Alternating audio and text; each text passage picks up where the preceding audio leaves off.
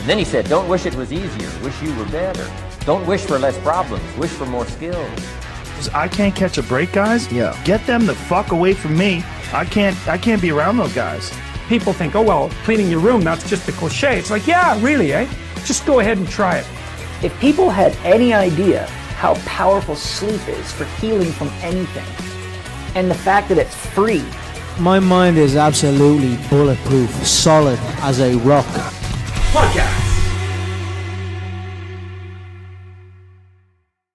And we're live. How are you, Ash? Ready to rock?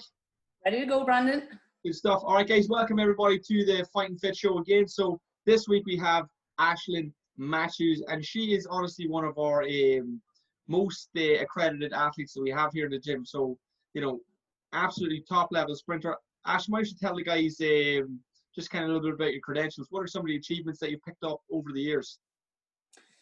Okay, so I started back into running when I was 36. So I'm a master. Once you go to 35, you're in a master's category.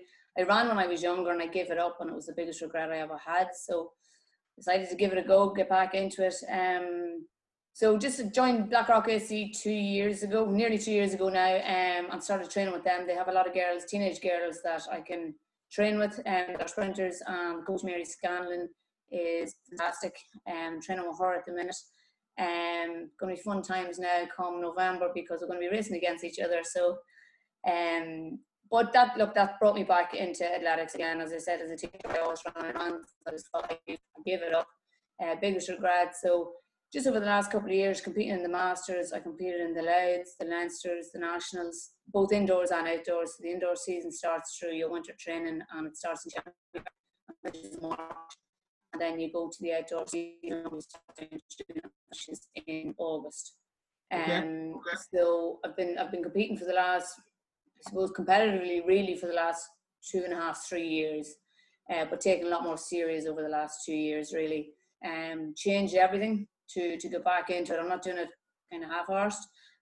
Changed everything from gyms to trainers to clubs, routine, food. Changed everything to give it 100%.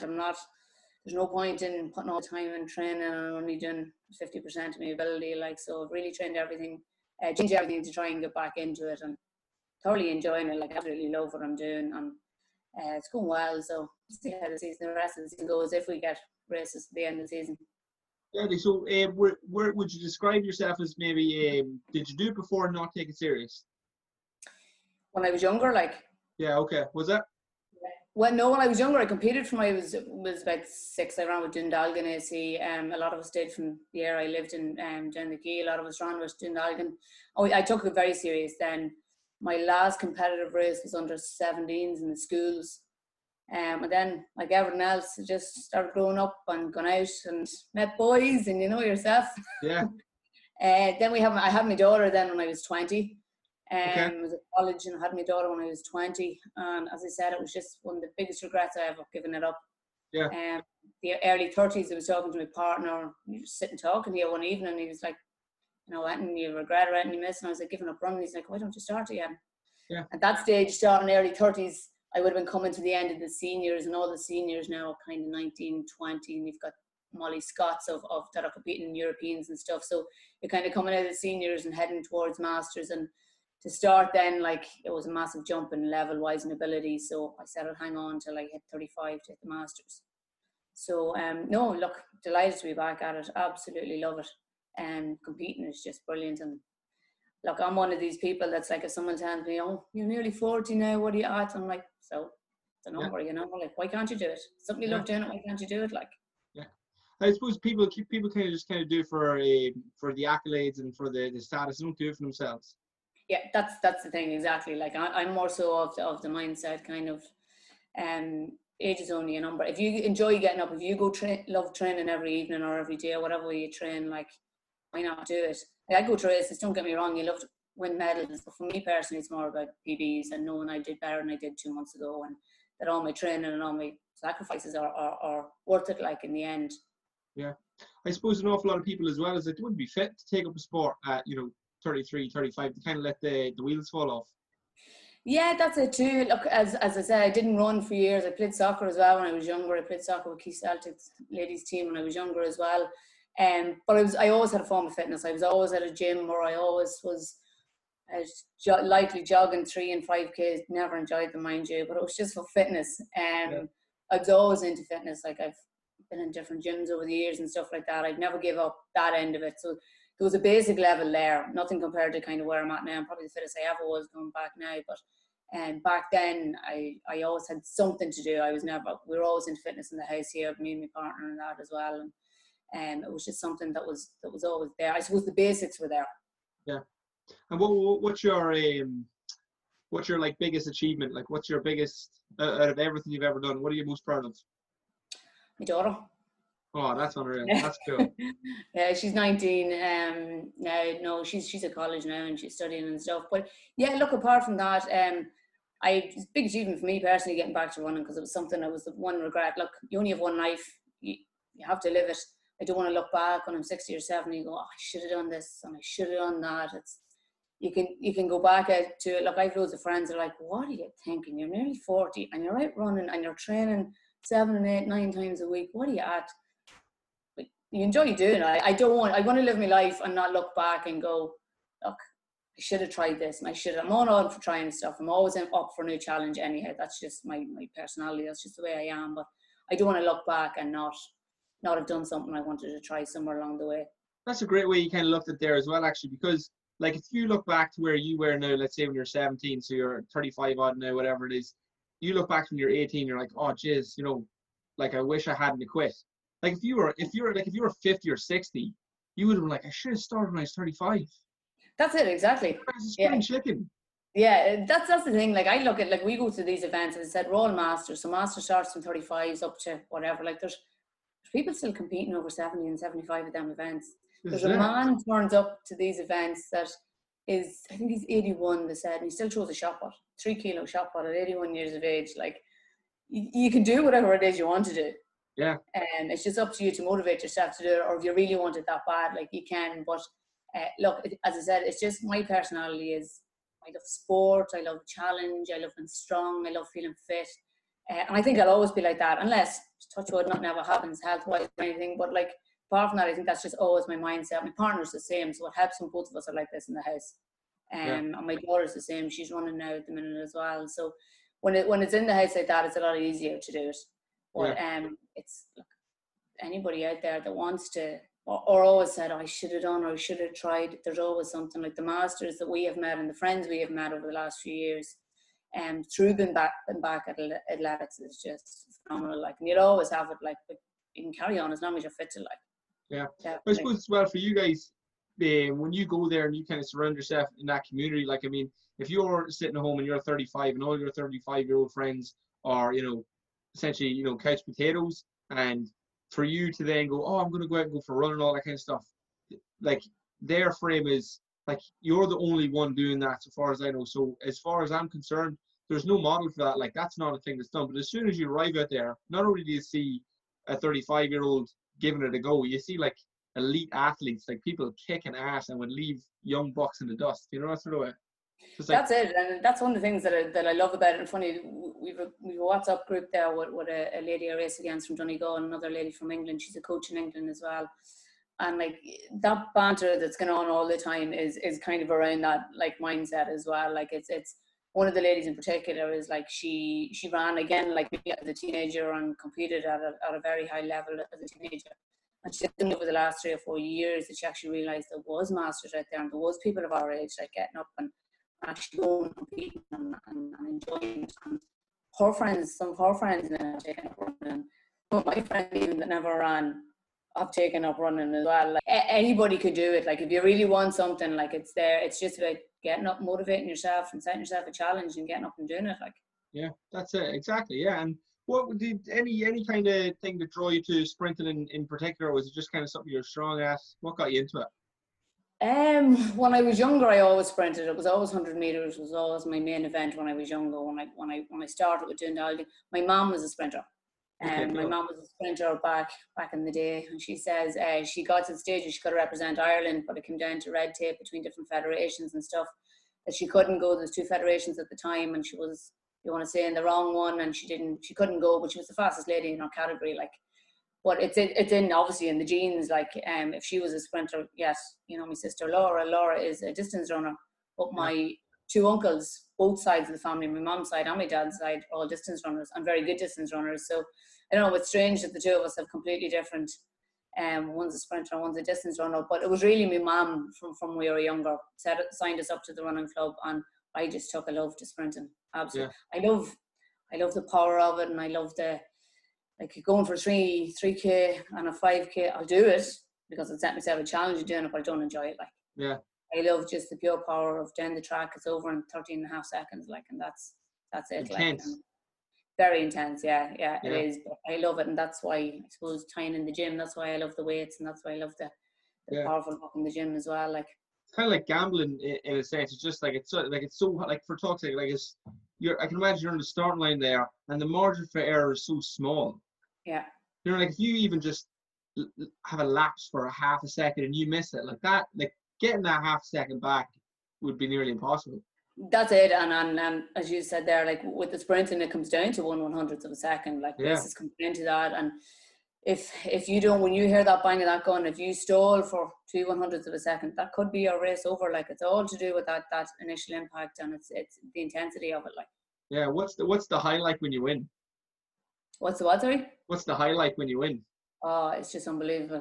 When you come across that line, half the time you don't even realise because you're just in a zone and you just have a zone. And for me, I just pick a spot and I just run to that spot, and whatever happens. Like I run my race, it's not about worrying who's coming or who's ahead of me or whatever.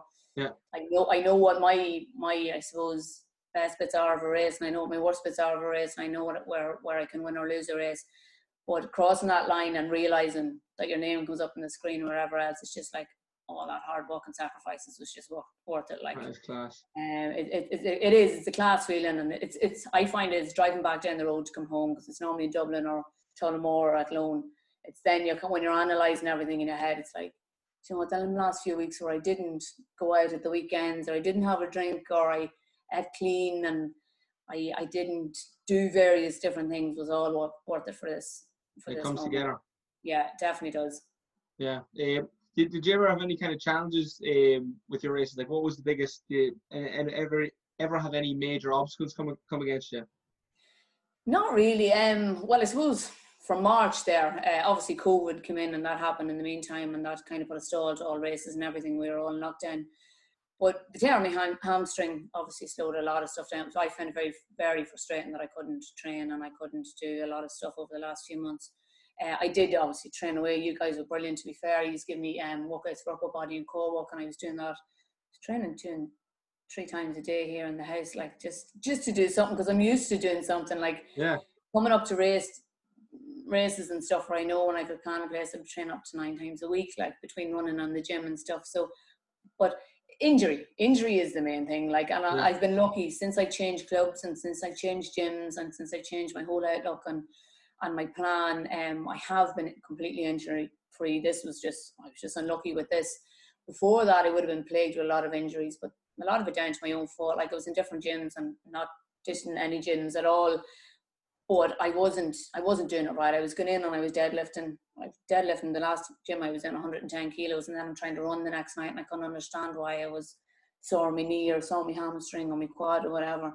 You just can't do that. Like it has to be short, sharp kind of movements as well. Like, and you have plyometrics in it, and it took me a while to figure that out. It did take me a while to figure that out. I couldn't understand why I was so strong, yet I couldn't go out and I couldn't pull the times off I wanted to, or I was feeling niggles, or I was feeling tight and I was too tired to run. And it took me a while to figure all that out. And over the last 2 years, I'm with you guys 2 years now in August, since I started there, and I have a diary, I have a training diary, and I put everything into it and I watch what I'm doing. And it's only then I started realising, like, instead of going out and maybe deadlifting 110, if I go out and I deadlift 30, but I'm doing more reps, it's benefiting me a lot more. Look, when the running days are over, I'd love to go into kind of powerlifting or something, just give it a go and see what it's like. But that's completely different. Like, I can't go out and sprint when I'm lifting heavy like that. I know that, but I do know obviously I need so much of that for my power as well, because for me personally, for my race, my block start for me is where I do well in my races. The power coming out of the blocks. I'm normally ahead at that stage in races. So I know what I need from that, but I also need, it took me a while to learn to get the balance right, basically, on it. But I have it right now because my times are improving all the time. Like, so obviously there's room for improvement with everybody, and there still will be, and always will for everything. But no, I have that balance right now, so I know what I need to do when I'm training. But yeah, really. Yeah, and do you see an end for the running? Oh no, I'm going to keep going Forever. Be a granny, and I'll still be running for the crack. Yeah, you. Look, someone be on the it's something I podcast always talking love. about you. Oh yeah. Like there's this No, look, I've 81-year-old no sign woman. of giving it up. I'm only on my 3.5 years in total in 2 years series competing, 3.5 years in total. No, the 40 category now for this going into, I'm 40 now November, so we're heading into that new category. And to be fair, in Irish athletics at the minute, it's the category and the people that have in it, like they're phenomenal. Like one girl ran in a meet there the other night, Wednesday night, 13.19 for 100 meters at 40 years of age. So the athletes to have, it's going to be a very, very tough 5 years. Do you have any kind of gauge, just for anybody listening, maybe doesn't know any of his friends, do you have any kind of gauge, like what do you reckon, let's say just your average person would do 100 meters in? That's a good question. Average person, to be honest with you, I don't know, Brandon. I can tell you that the 35 to 40 age category for Irish athletics, the record is, I think it's 12:68. And that lady would be miles ahead of kind of where we were. The next to it is 13:01. Okay. That's a big jump. Yeah, big jump. She's an international athlete. She's a phenomenal lady. She's doing pentathlon at the minute. I don't know, to be honest with you, for average. I know the likes of Molly Scott, who's one of the top sprinters, or Patience from Dundalk, or Gina Moses from Dundalk. They're all low 13 seconds for those ladies. So average, I don't know, I'd guess 14, 15. I'm not sure, to be honest. Yeah, okay. 14, It's funny 15. you ask that. A lot of people, like, we have a lot of banter with a lot of the distance runners, and anyone can go out and run 100 meters.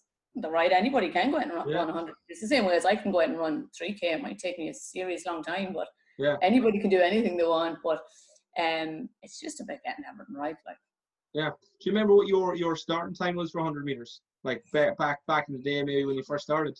When I started as a teenager? Yeah. No, I've no idea. I idea. can't, and I'm mad I don't remember, because I would have loved, or look, in hindsight, looking back, I'm mad I didn't log everything. I log all my times now. I'm mad I didn't log it so I could look back then. Like, I got to the community games finals, which were the All Irelands, when I think it was under 13s and 14s, like, which would have been at a good level at that stage. But no, I can't remember going back. And I'm mad as I don't have it anywhere. I never kept note of it. But at that age, it was just like, go out and run and get your medals, you know. Like, yeah. Time for me wasn't really a big factor then. What about when you went back the first time? So after kind of starting your career again? Yeah, God, I was slow. 14.4 was my first 100 meters. 14.4, like that. What's so funny is like that doesn't seem that far away from 13, like 13.4 or 14.4, like. That's it, like, and it's like my PB last year was, my PB is 13.49. It's a full second nearly off, and it sounds nothing. Yeah. But in sprinting terms, it's massive. Like, it can be, as I said, it could be a gold medal, it could be no medal. Yeah, okay. And what any idea? I suppose Usain Bolt would be the bigger turner. What's his time? 9.79, I think. 9.79. Usain Bolt. Yeah. Yeah, oh he's down in 9 seconds. I think it's 9.79 his. Any idea who broke the 10-second mark first? Sorry? Any idea who broke the 10-second mark first? No, I don't.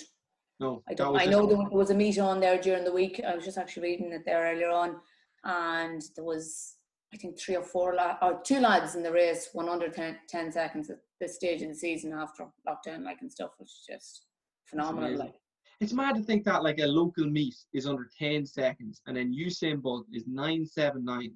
Like, it's that close. No. A local meet, is it? Sorry. Yeah, is that what you said? Oh no, it's not a local meet. No. Usain Bolt. Obviously is 9 seconds. No, it was one of the meets that was on. I don't know if it was in America or Jamaica. Okay, it was a big boy event. Yeah, exactly. Okay, that's it.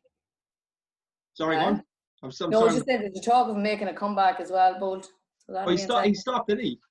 Yeah, he retired. He retired a couple of years ago. I didn't know that. Yeah, he's talking about making a comeback now. So he's definitely one of the heroes now. Yeah. I mean, like, who doesn't know Usain Bolt? Like, he pretty much like made sprinting like a popular sport. Like, really brought it into public view, I think. Yeah, it definitely did, and the personality seems to have as well. Like he puts on a show for everybody too, which is you can tell he's enjoy. Obviously, everyone enjoys it. That's why they do it. But you can tell he actually enjoys it, and he involves the crowd at different meets and stuff. Yeah. And any idea kind of what separates him from everybody else, or the inside tips? I don't, because like when you look at him, like, and you normally see him on a starting line, like, he's head and shoulders above everybody. Yeah. You know, and you'd imagine, like, obviously I'm small, but you'd imagine for taller people like that coming out of the blocks would be an awful lot harder. That's why he doesn't always get the best starts. If you look back in his races, he doesn't always get the best starts, but he's got the endurance then after that. And I don't know if it's down to his stride or his leg length or anything that helps, but he's always heads and shoulders above everybody. But again, the smaller guys in the blocks seem to get away quicker. But he just eats up the track after that, like, and there's just... Yeah, it's just lower center of gravity helps him kind of... Yeah, okay. Exactly, yeah. It's mad, because it really interests me, because it's such a short sport. Yeah. All the little things matter, monumental, like, it's so crazy. It is, like, and it's only really when I'm back competitively in the last couple of years, do you actually break your race down. Normally it used to be like you just go out and you run 100 meters, like, and obviously the blocks is a big part of it. But breaking the race down, different stages and stuff, and realizing where you should be at, and that's where races are won or lost. Like, it really is, and it's sitting back and after a training session, analysing your videos or getting your coach to analyse your videos. And my coach Mary, she's brilliant. Like, she'll record me when I'm training, and she look back, she go, "No, look, your hips need to be higher here, or you need to lift your knees higher here," and it's things like that you need, that you can work on. Maybe when I was younger, it was just like, yeah, just go out, run this race, you know, and that's it. You didn't think about different stages or 100 meters. Move your legs quicker. Just move your legs quicker. Move your legs quicker. Get the knees higher, move the legs quicker. Pump them arms, get to the line. Yeah. Hey, if you've seen the video me and Chris put up there, I thought it was hilarious because I never seen myself running. And my goodness, I look like an absolute idiot. It's so funny. White arms. And all up my short, it's so and little short steps. Oh, it's so funny. That's to be fair. That's I have very short steps for sprinting. Very, very short steps. But look, through the years, again, trial and error. I tried to lengthen them, and I kept picking up injuries. So I just work with what I have. And yeah, okay. For me personally, it's just about more the power of the step off the ground, to try and lift the knees slightly higher. That I'm working on at the minute. But again, that was all stalled for the last 4 months, just with the injury. But that's what I'm kind of focusing on now. Technical kind of stuff I'm working on now, just to try and get the flow right and the rhythm right. Yeah, I was looking at biomechanical running, and it was like this whole it literally looked like I don't know what you'd call it, one of the attachments on the wheel of a train. You know, it's just kind of in this cyclical motion, and it's like the knee comes, you know, it comes up high, the foot pulls to the butt. It drops down, it kind of comes at an angle, pushes off the ball of the foot, the heel comes back to the butt again, and just this unbelievable movement. And when I seen myself running, I was like, oh my goodness. You know, it's a different movement.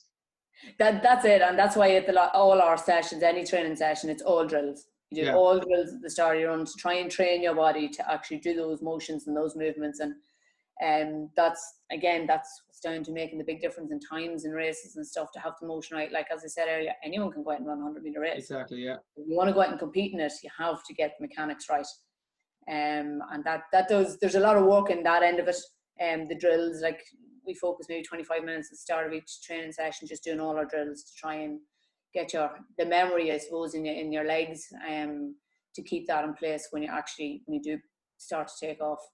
Yeah, just drill, and then hopefully when it comes down to it, you can forget it all and just do what feels natural, kind of thing. That's it, exactly. The drill's ingrained into the muscles in the body. Exactly. It's just getting it into the mind of the muscle, and just getting moving in that motion the whole time. Yeah. And what kind of is your approach to diet with it all? Like, how do you kind of fix up your diet when you're maybe on season or off season? What's your approach? Coming up to races, obviously, I change it. I try and get as much carbs in, and I don't eat a lot of. 2 days before I run, I don't eat a lot of meat, steak, beef, chicken, or anything like that, because excuse me, I find it very hard to digest it coming up to a race. So it's kind of, I just build on carbs for the couple of days beforehand. In general, coming up to a race, I just try and eat cleaner than I ever would. Like, I generally would be okay diet-wise. I would normally have one day a week anyhow that's not the best day. But I try and hold out throughout the week to have one of those days as my kind of treat or reward, if you want to call it. But no, coming up to a race, it's just trying to clean it up a wee bit more veg. Obviously, good meals, good time, plenty of sleep. It's not always ideal. Obviously, you have to live your life and work, get the balance right and stuff like that. But just trying to clean it up, more vegetables, more fruit into the diet. Make sure I'm taking my protein, my creatine after I train, and just getting rest and stuff. So it's just changing the whole. Look, I try and do that on a normal basis. As I said earlier, look, when I'm back running, I'm not half doing it. I'm trying to do it right in all aspects of it. Like, I'm putting a lot of investment into it as well to get it right. So there's no point in kind of training and eating crap all the time, or don't get me wrong, I like well, when you could go out at the weekend, I like going out, but if I know there's a race coming up, like, I won't drink or anything like that, and I'll go out and I'll be the sensible one, and I'll go home early. But when I'm off season, like, I'll be the opposite. Like, do you know what I mean? Like, I know when to balance it, and I know I have to balance it. But yeah, it's just about being mindful of it. Like, there's no point in getting into a race and walking away from a race and going, I had it right all week, I could have done better. I would rather walk away from a race maybe with no medal or no PB and go, I've done everything I could possibly do. I ate right, I trained right, I ran to the best of my ability. It just wasn't my day. Someone was better than me in the day, and I would never want to look back at a race for that reason. Yeah, it'd be very tough to swallow. Yeah, definitely. But you know yourself, you competed for years as well. Like, if you try and do everything right coming up to it, and it just doesn't happen on the day, there's other reasons outside your control for that. Yeah. And that's fine. You just have to get over that. Like, somebody might have trained harder, or someone was just better on the day. And a lot of it, unfortunately, with the racing comes down to on the day anything can happen. Yeah.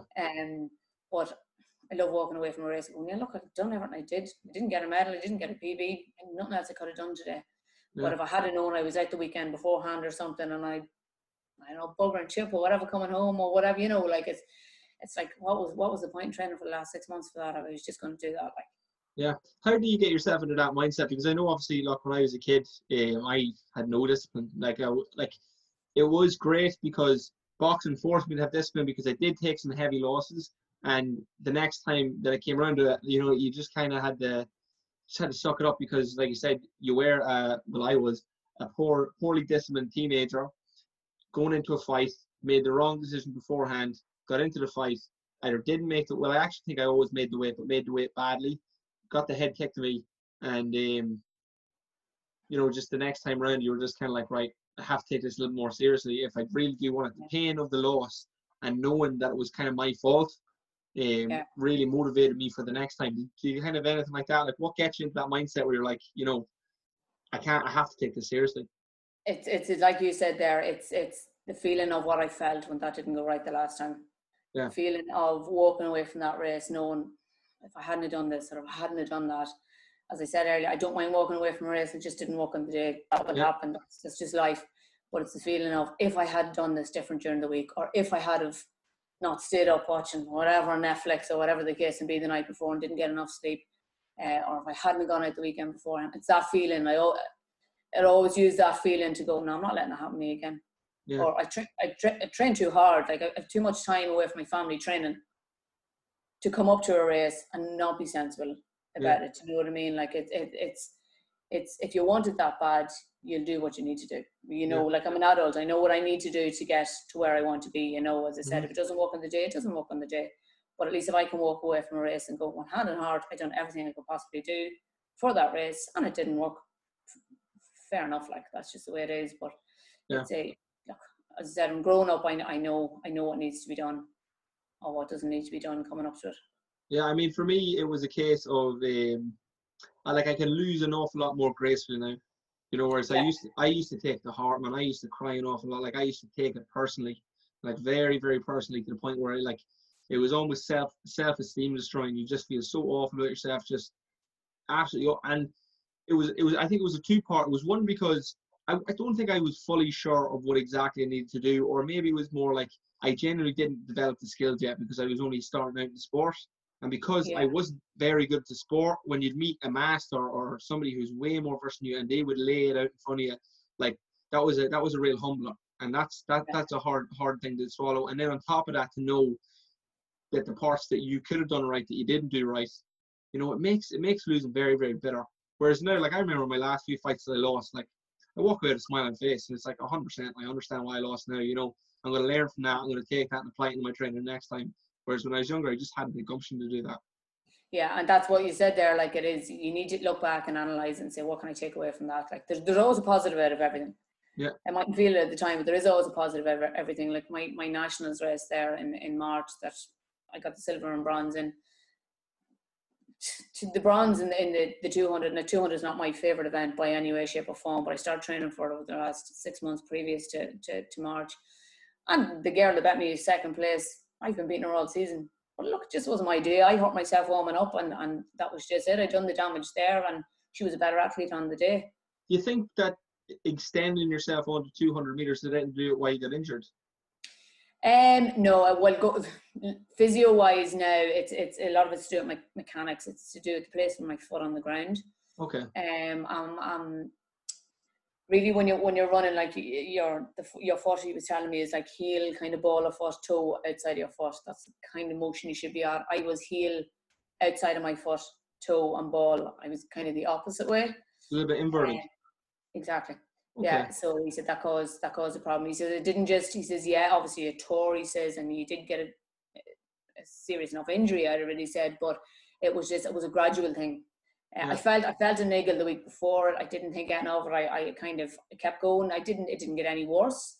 I kept going. I was still able to run. But just the day of the race warming up, I felt it before the 60 meters. I knew coming out of the blocks in the 60 meters that I wasn't in full flow. But look, the girl that won it, she was a better athlete. That has literally happened to me. Like I literally had, and it's just such an awful coincidence, because I remember, like, and maybe it's not such a coincidence because you do kind of ramp yourself up before the event. But I remember like 3 years in a row, I got sick the day or two before the event. Really? Like trained my ass off, did everything right, and then on the day, literally was getting sick in the toilet, and it wasn't nerves, because I've had nerves sick before. Yeah. Like I just caught the flu. Yeah. And it's a little bit to do with the fact that the competition's around, you know, October, November time. You know, it's nearly flu season anyway. Yeah. But so disheartening. You know, it literally was. Oh, it's awful. Yeah, it's very hard. Like the couple of weeks now after the nationals, I was just so frustrated. I was like, why couldn't it happen to me? And then there was a week where I kind of. Look, everybody in sprinting and distance running, I don't know much about distance running, but I know for sprinting, like I know when I peak in a season. I'm on race 5. I peak in race 5, and that's always the way it has been for me. How do you mean race 5? Race 5 into the 5 competitive races. Oh, cool. Okay. I always get my best time. That's the way it's gone for me over the last couple of years. But the nationals was race 6. It was only when I look back on my plan afterwards, when I was kicking myself over it, I went, I'll not let that happen again, you know. So it might just have been coincidence. I don't know. So next time you'd plan the nationals to be race 5. Yeah, well, it's not going to happen now. You see, because of COVID, we're only going to have. Well, hopefully, we're going to have the Leinsters on the 14th of August, and the nationals on the 6th. So I will only have 2 races. Now there's a possibility of a couple of graded meets. It's just you go event set up, you go and run for a time, you race each other for a time, and there might be a couple of them for that, but we won't get a full season like out of it. So you just have to make do with what you have, like. But normally, like as you said, looking back, if it was something I would pick out of it, like that would be something. Why did I run 5 races before the nationals? Yeah, you know, but like hindsight's 20/20. That's it, exactly, and it's something you learn from. You know, we won't do it again. Like, and wait and see what happens. Yeah, my goodness, I know it's such a fickle thing. So nice. It's, as you said, it's so frustrating when you put so much time and energy into it, and everything you sacrifice so much for all your training, and for something to a certain extent is out of your control to happen. Like it's just so frustrating, like so frustrating. But look, you have to. There's no point in wallowing it. As I said earlier, I'm an adult. Just have to get up, get on with it, put your head down, and start all over again. That's what you have to do. Like. I feel like I bring Jim Rohn up every podcast, but he's got a great kind of saying to do with it, and it really held true for me because, like I said, it was two bad years in a row after, like I said, putting in that 8 months of work near enough, and it was, it's like if a farmer plants a seed, and it hails and ruins the crop, it's like, are you just not supposed to plant again? That's it. Yeah, that's true. It's like, it sucks. Yeah. I know it sucks, and it wasn't supposed to happen, and you lost your yield. But if you don't plant next year, don't let it spoil the whole thing just because of an unfortunate coincidence. That's it. Look, you have to look at it as, look, I'm delighted to be back running. I'm fit and healthy, and delighted to be doing it. And every day is not going to be a good day. It's going to be bad days, and you just have to learn from it. You take the positives from it and move on. Like, that's it. And like I said, at the end of the day, it's about you enjoying your sport.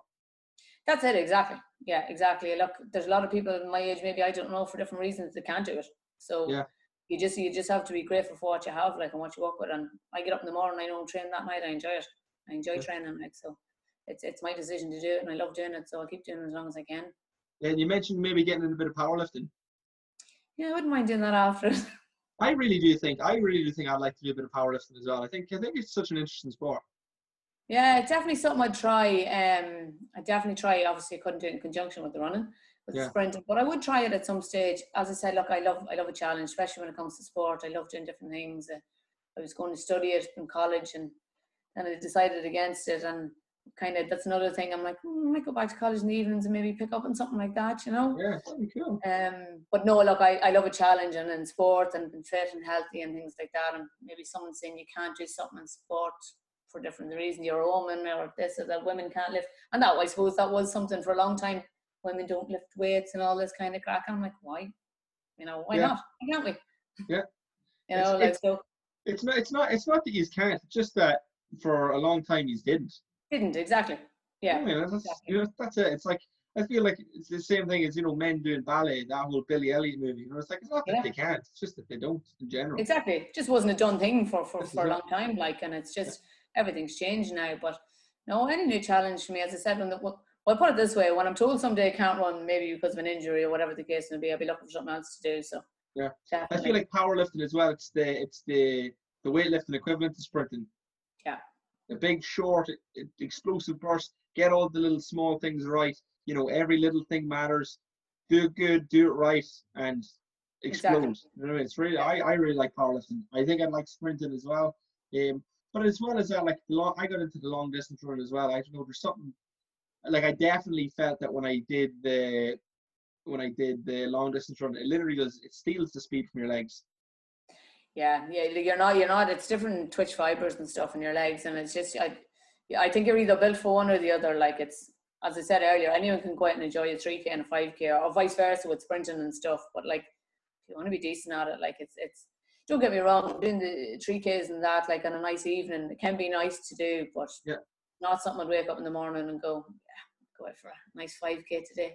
It's so funny because for me, 5K is a short run. Yeah. And a half marathon is a long run. And for you, obviously, because you run so short, 5K is a long run, and a half marathon is just ridiculous. That's the thing, like, even you be at the track there and you see people doing 5K on the track, and I'm just looking going, why?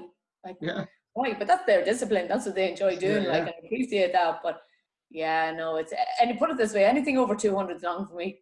Yeah, I did a 5K with Laura. Laura, guys, is Ashling's sister.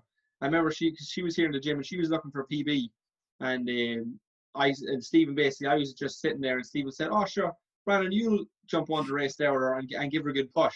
Now, if anybody knows Laura, like, Laura would be at least 100 times runner than I am. But like I said, I get very, very competitive, and I just made sure to get an inch ahead of her and just try and hold that line for as long as I could. And obviously, like I said, if you kind of get ahead.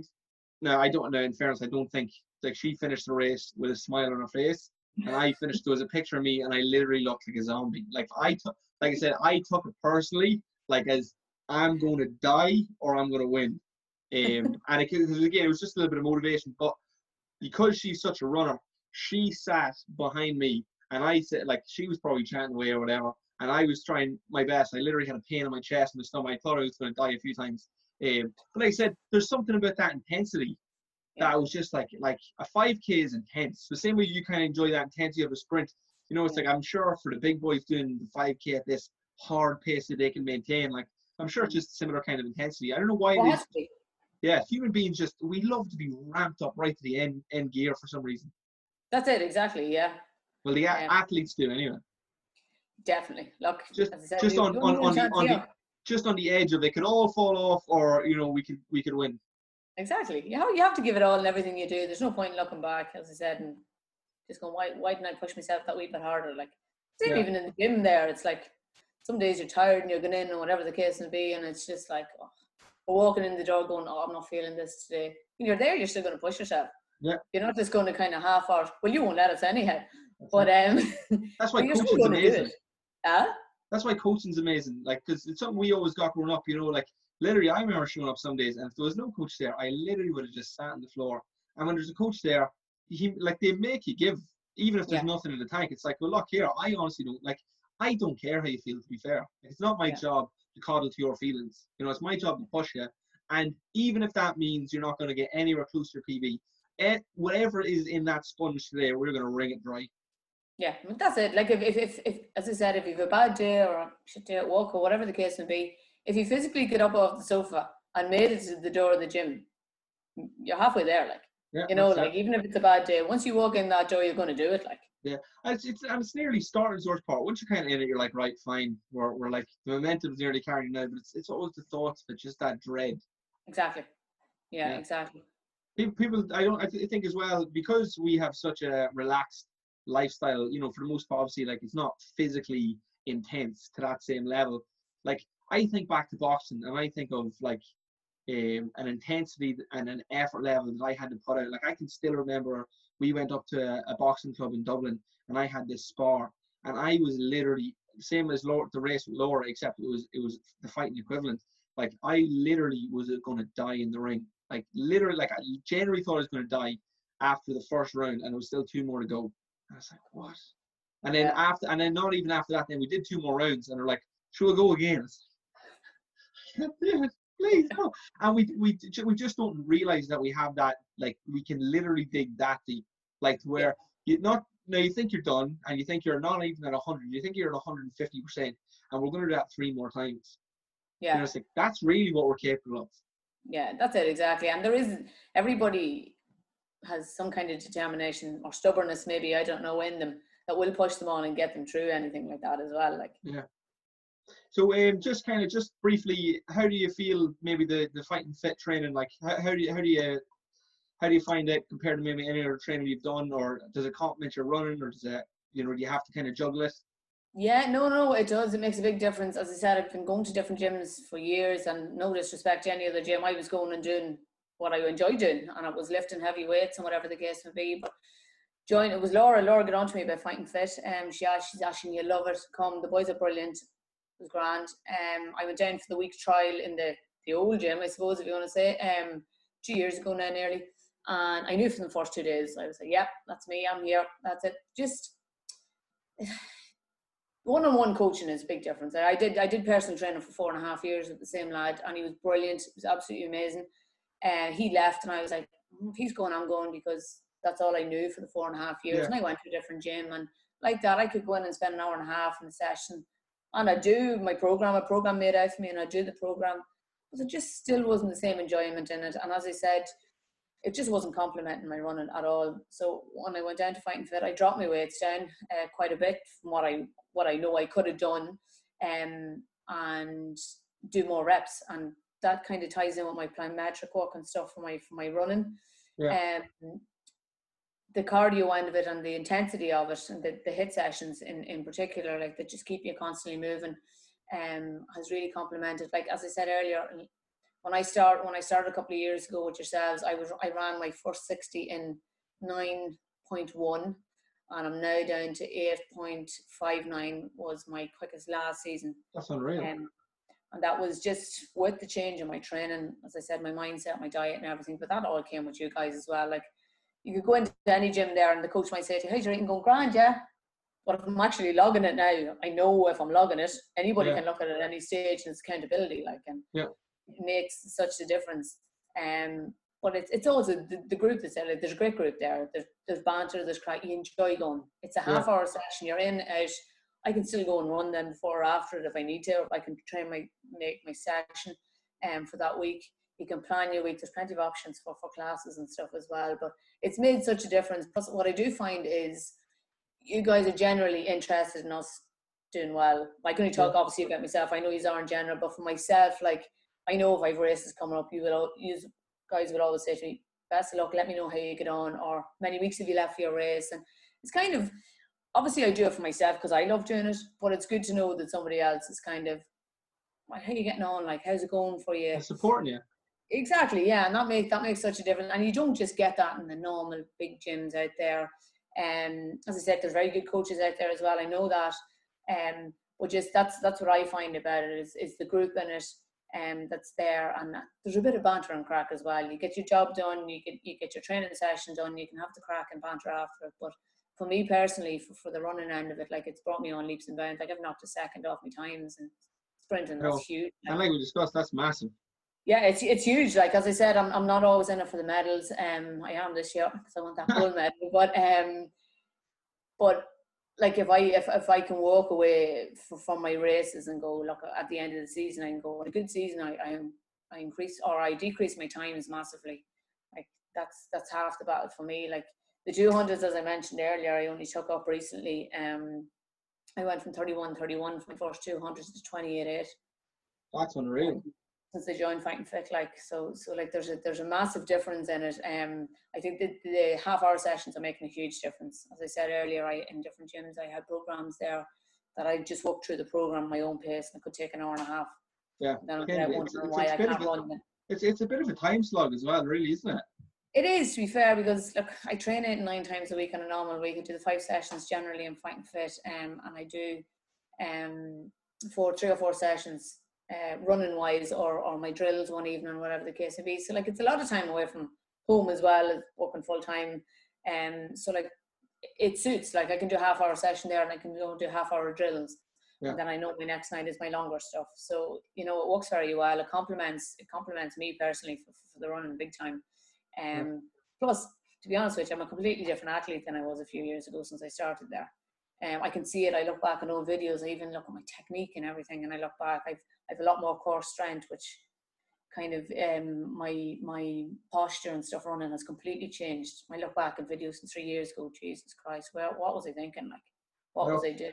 I was the same. I had a wee look back there. I've got a video of me when I just started doing a little bit of Olympic lifting, and that, like, one of the great things about Olympic lifting is it, like, if there's a hole in your, like, posture and mobility, like, it just kind of shows it. My goodness.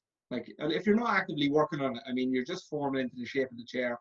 And that shows, like I said, probably when you're sprinting, like, especially, it's fine if you're a couch potato and you're just going to do a little bit of keep fit, all that kind of stuff. If you're an athlete, these, like I said, these little things matter. You know, your range of motion in your stride, the position of your chest, the range of motion in your shoulders and your arms to get that extra drive. It all really plays a factor. Well, it does. And that goes down to, I find with the classes, like, I'm not just sitting here because you're in front of me saying it, but he's correct us when posture's wrong or whatever. And I know for a long time, and I've worked on it so much over the last few months, I had a problem with my shoulders been forward the whole time, and for a while there, you're constantly bashing shoulders back.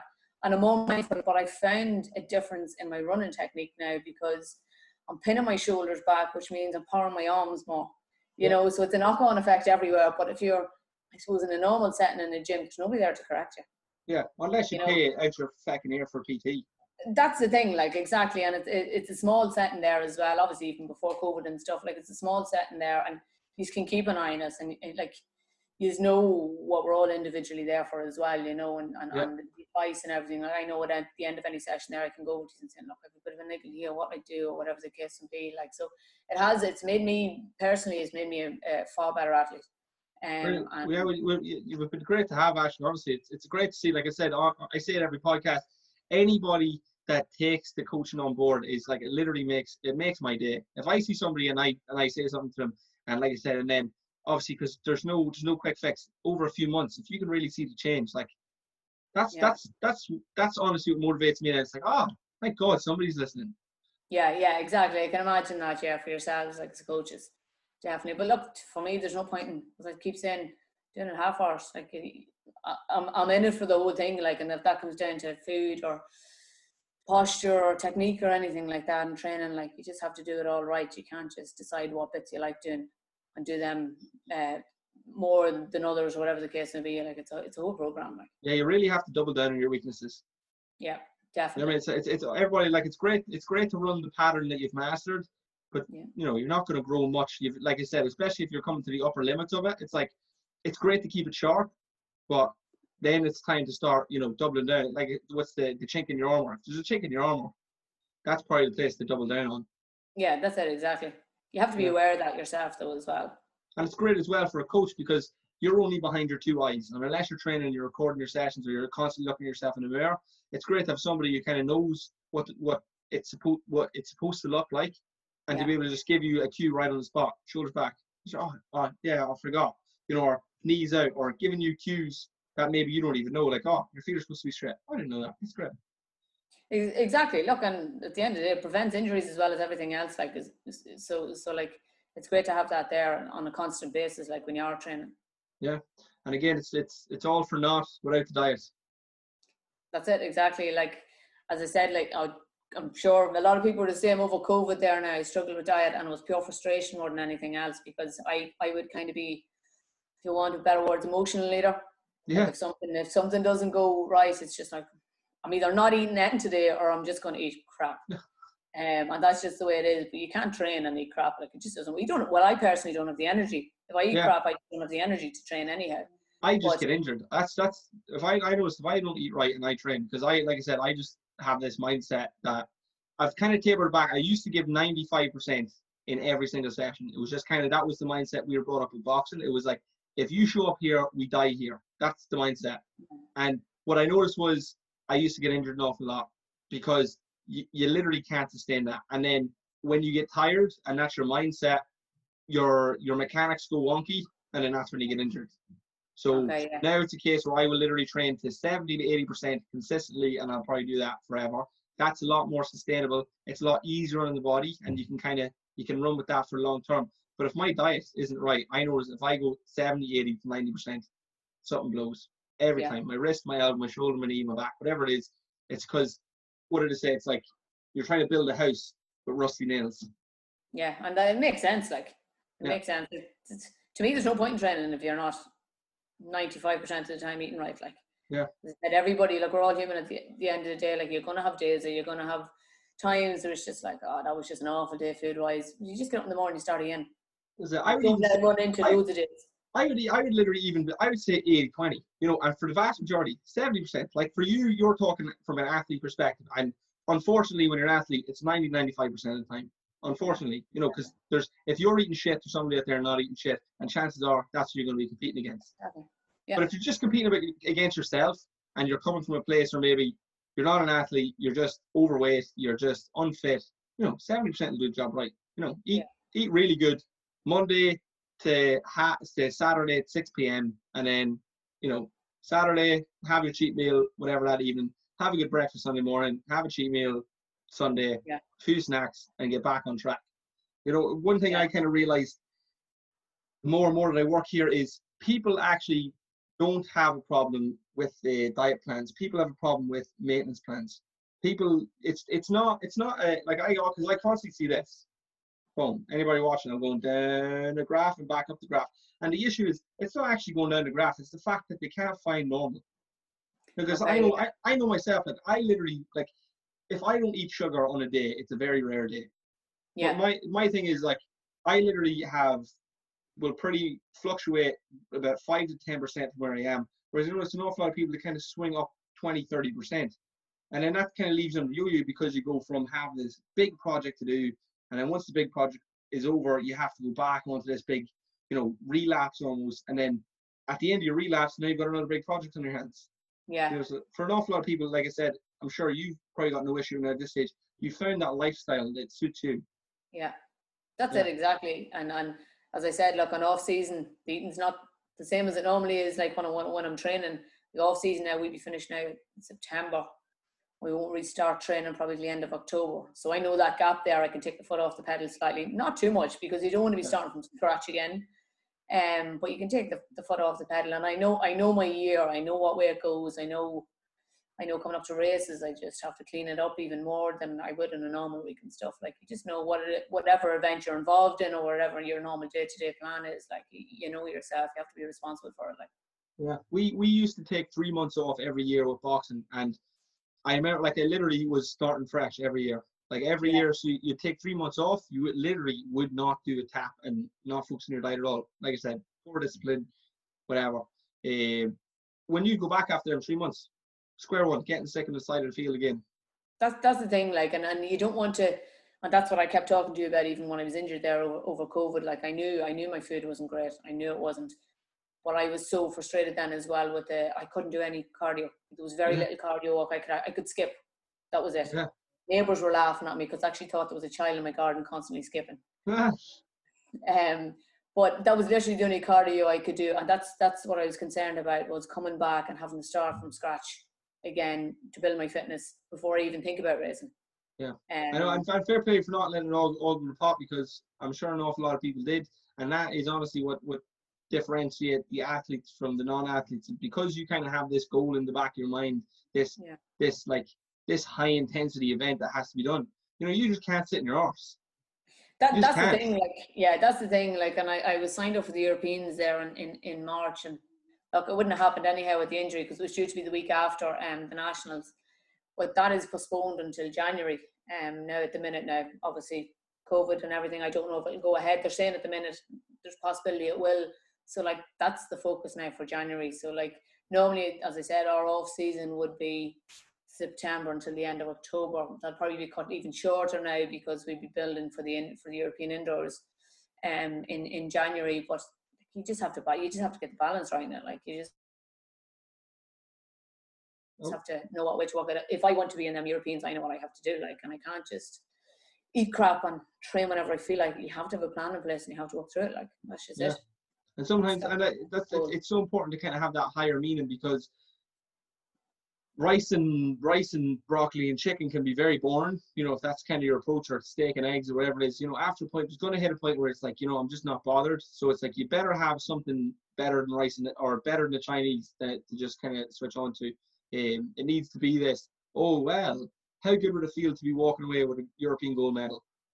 That's it, exactly. Like, you have to put it in perspective at times, and sometimes you just need to rein yourself back in a wee bit. If you are having a bad week or a bad 2 weeks or whatever the case may be, you just need to rein it back in and go, how bad do I want this? Like, you know, it's something you want to focus on. You just need to knuckle down and do it. So, and just on this, Ashling, anybody listening, do you have any kind of pro tips for anybody that's struggling for motivation? You know, they need to kick it up the arse. They're looking to maybe achieve something that they've never achieved before. What advice would you give them? Just if there's something you always wanted to do, no matter what anyone tells you, no matter how you feel on that day that you decide, oh, I should have gone back to, I don't know, football, running, anything like that, just get up and do it. Baby steps. You're not going to be back to the best of your ability within a few months, even maybe a year. You're still not going to be. If there's something you want and you want it that bad, just get up and do it. And once you're enjoying it, you'll do it for as long as you can. Mix with the right people, get into the right group of people, be it coaches, be it gyms. Do it, I suppose, mix with people of the same mindset as you. And that's I found that was half the battle. Like, look, when we were in college, I remember distinctly, and it was always something that stuck in my head, and it was always something that motivated me, and completely away from running, but you know what I mean when I say it. It was when we were very young, we found out we were having our daughter, we were 20, and I went to one of the lecturers and told him, look, I'm pregnant, I'm going to be missing a lot of classes, whatever else. And his words to me were, and it always stuck with me, and that's a long time ago. He said to me, oh, that's it, education out the window. That's it. That's everything gone. No education, no nothing. You'll make nothing of yourself. And I just went, right, okay. And that was the motivation from that day that I kind of went, nobody's going to tell me I'm not going to be able to do anything in this life. Absolutely nobody is going to tell me I'm not going to do anything. Look, we went out and sat our exams 9 days after our daughter was born. Pure stubbornness, let me tell you. And do you think he meant it, or was he doing it to egg you on? No. He was a funny character, a very good lecturer, but a very funny character. But no, he genuinely meant that. Like, he was just like, that's it, your life's over, and you know, education. And I was kind of like, all right, okay.